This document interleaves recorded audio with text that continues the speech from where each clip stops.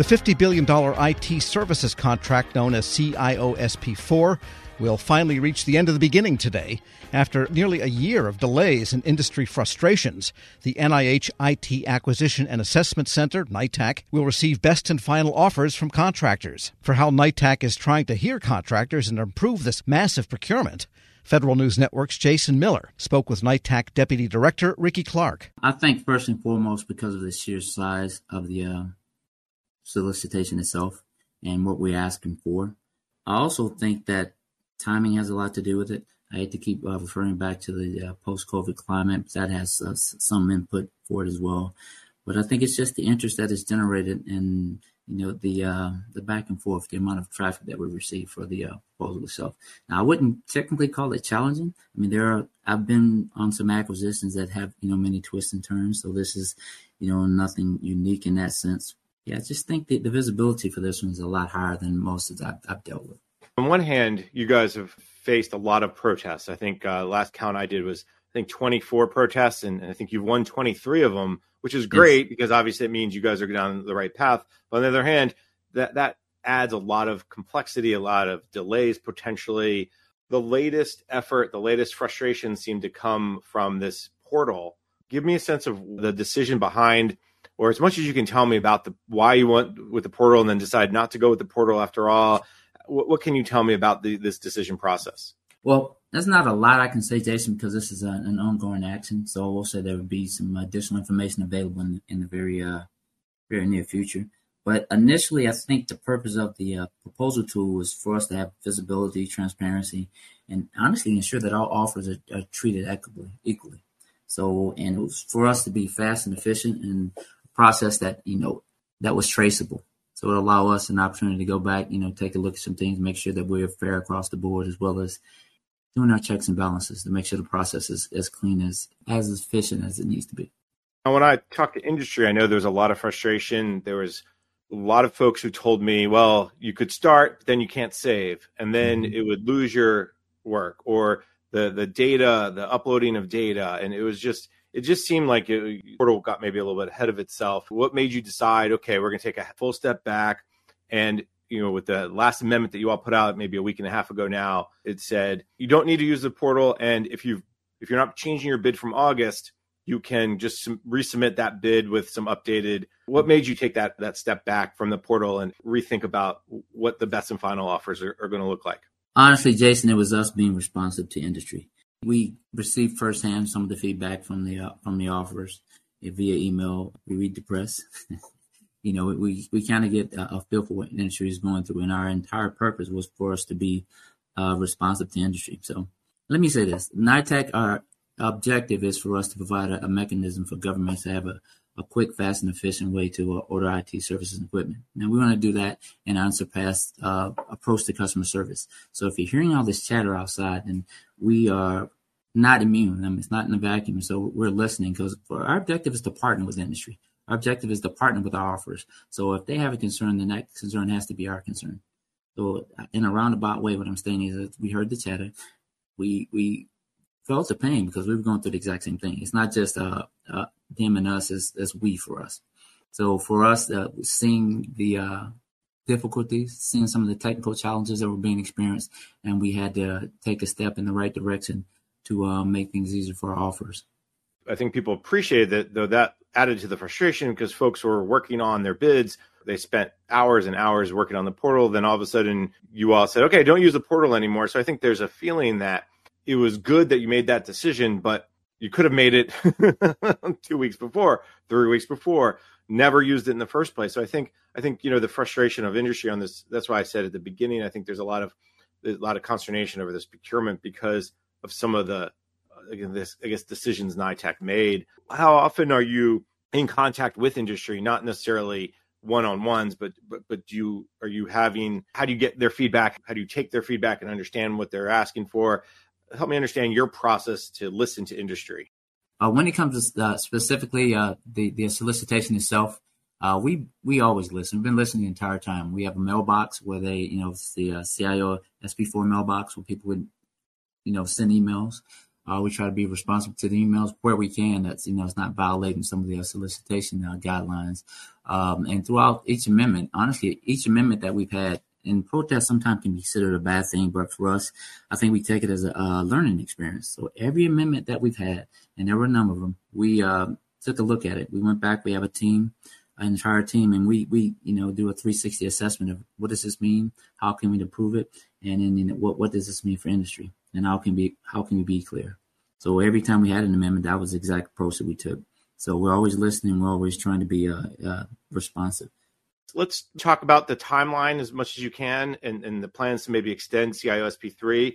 When I was doing my research, and you correct me if I'm wrong, I think CIO-SP3, the end date is May of this year. There are various, because of the ramp on, there are different period of populations, different expiration dates for each vehicle. So it starts in May and it runs through October 31st.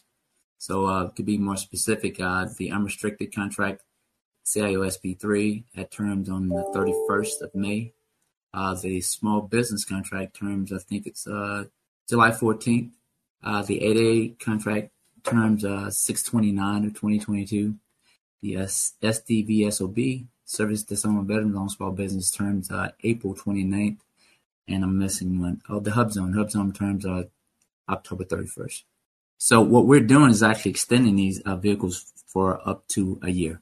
Initially, we're setting all of the period of populations for November 1st. That's when we expect to have the SP4 award in place. All right. So just to be clear on that, all the contracts will be extended for up to a year, at least through November 1st, or yes, up to a year with November 1st being when you hope to have SP4 awards in place. We hope to have SP4 in place by November 1st. That is our anticipated award date.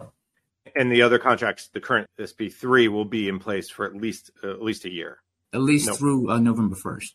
Obviously, you have that option to extend again if need be. Yes. You will cross that bridge as you get to it.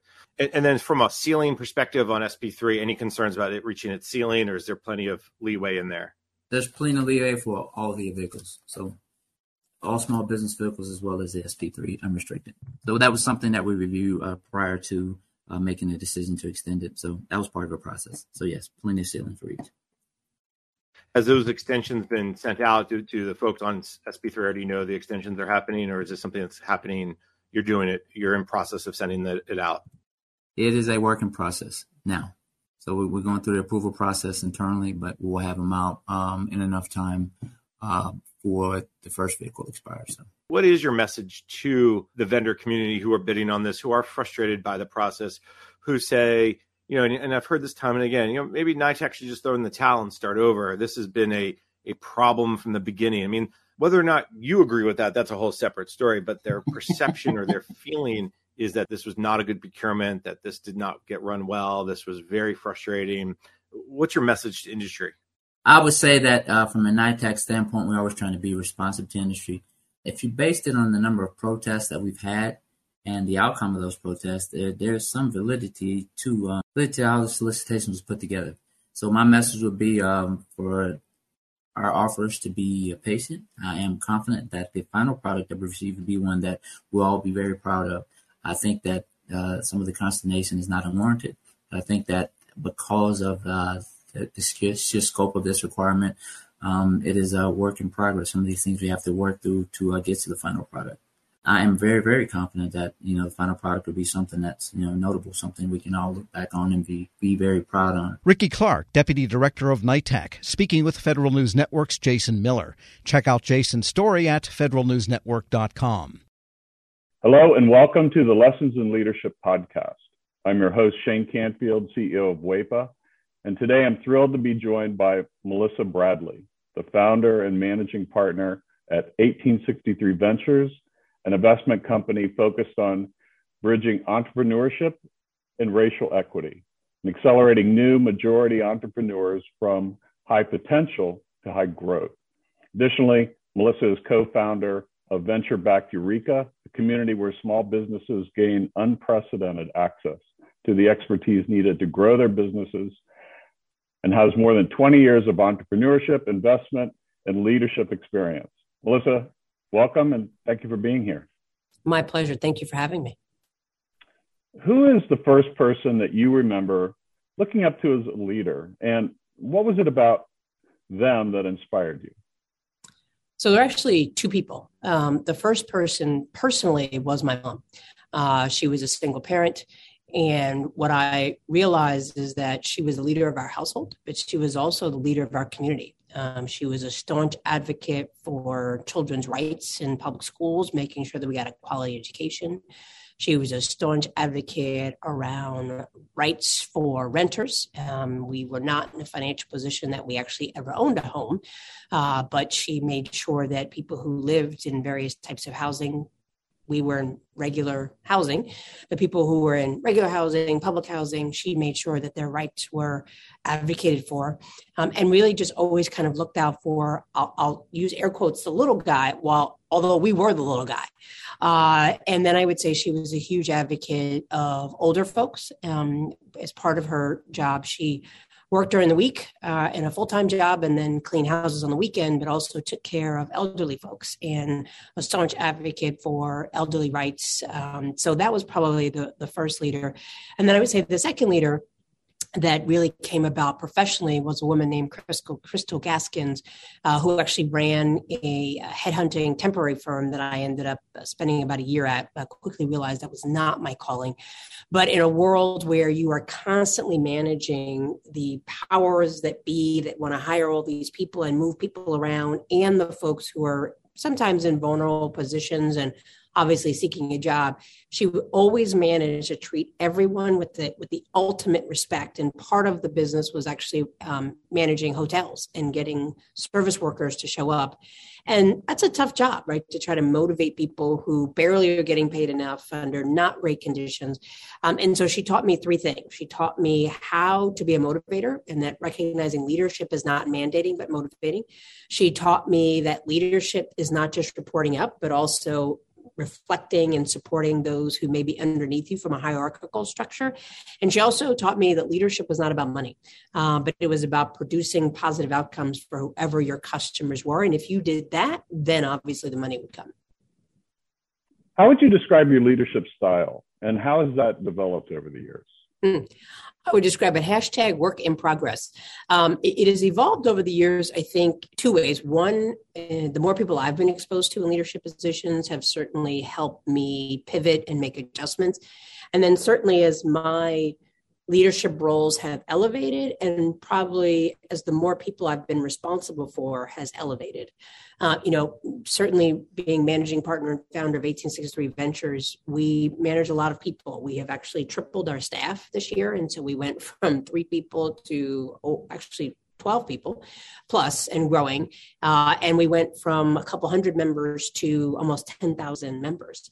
And that's a big deal. So my leadership style has evolved in terms of more people that I have reporting to me. I think I focus on autonomy. I'm very clear that my role is to help other people be successful. I do set very clear deadlines. I try to do a good job of kind of projecting what is the overall mission and vision, what are the KPIs and OKRs that we need to hit. And then I feel like I need to get out the way. I need not be a micromanager. I need to recognize, particularly since COVID, that people have kids, they have lives, they have ways that they know how they perform best. And so we now have people who work for me all over the world. And as long as we meet our deliverables, I don't need to know that you're sitting in a cubicle or sitting at your computer from 9 to 5. And that's because I've been at those 9 to 5 jobs where I literally had nothing to do, but I knew I was told I had to be in the office. And it just seemed like a complete waste of time. And so I'm really laser focused on outcomes and productivity and advancing the vision and mission, and not on what does it look like? Because I think successful work looks different for everyone.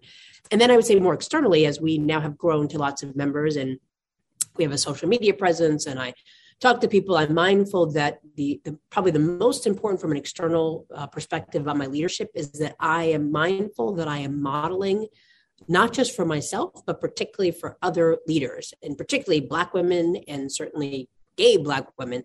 There are not a lot of us. You mentioned that I'm a co-founder of Eureka, so I'm fortunate enough to be in the first 30 or so Black women that have been supported through venture capital, which is a sad statistic, but for a different topic. And so I'm mindful that people are always watching me. And I would say that certainly as a Black woman, people are always watching you, not always for the better and cheering you on, but waiting for you to make a mistake and slip up. And so I'm mindful that when I step into a room or I show up somewhere, I'm not just representing Melissa Bradley and my immediate family. I'm representing all of my members and potentially sending a signal effect of what other people are going to expect as Black women. And the final thing I would say that definitely has evolved since now that I'm over 50 is that I feel a much greater freedom to say what's on my mind than I did before. And I do that. I probably said what was on my mind before, but in a way that was reflective of my frustration and anger with the system. And now I say it with the level of calmness and the expectation that it's important that we are honest around what do Black communities experience, and to phrase it in a way not based on anger, but really using data. And so I would say I've consistently been a staunch advocate for Black and brown communities, but has evolved from being very reactive and saying, well, don't do this and don't do that, to saying, let me explain to you why I think it's important that we take this up, and really letting the facts drive the discussion. Some of that probably comes from the fact that I've worked in 2 presidential administrations, and we all know that that just goes back and forth and oftentimes based on rhetoric and not fact. And having 6 kids in a world of social media, I think there's something, the art of conversation based on facts and data has devolved to opinions and pundits. And I think that's a challenge around leadership, because your job is not, in my mind, to convince people, but to inform people and allow them to make decisions for themselves. I saw you on a post with a Washington Post interview, and you were amazing. And it's interesting to listen to you describe what you just said, because I could see all of that reflected in how you responded there. And make one other quick comment about, as a company grows, WEPA is growing as well. And you are so spot on. We have, as leaders, we have to let go and trust those people that work for us and empower them to do their job, and then let them roll. And that's not always easy. This episode is brought to you by Zelle. Whenever you're sending money through an app or online, it's important to do it safely. Here are a few helpful tips. First, always make sure you know and trust the person you are sending money to. Second, confirm you have entered their contact details correctly. And finally, if you don't trust the person, or your recipient is rushing you to send money right away, think twice before sending money through an app or online. A financial plan isn't just about money. It's about what matters most to you, like protecting your family, supporting your community, and building a legacy for future generations. At Northwestern Mutual, we start with a conversation about the life you want to live now and years from now. Whether you're paying down debt, saving for college, or planning for retirement, we have an eye on your bigger picture. Get access to our financial expertise at harlem.nm.com. The Northwestern Mutual Life Insurance Company, headquartered in Milwaukee, Wisconsin.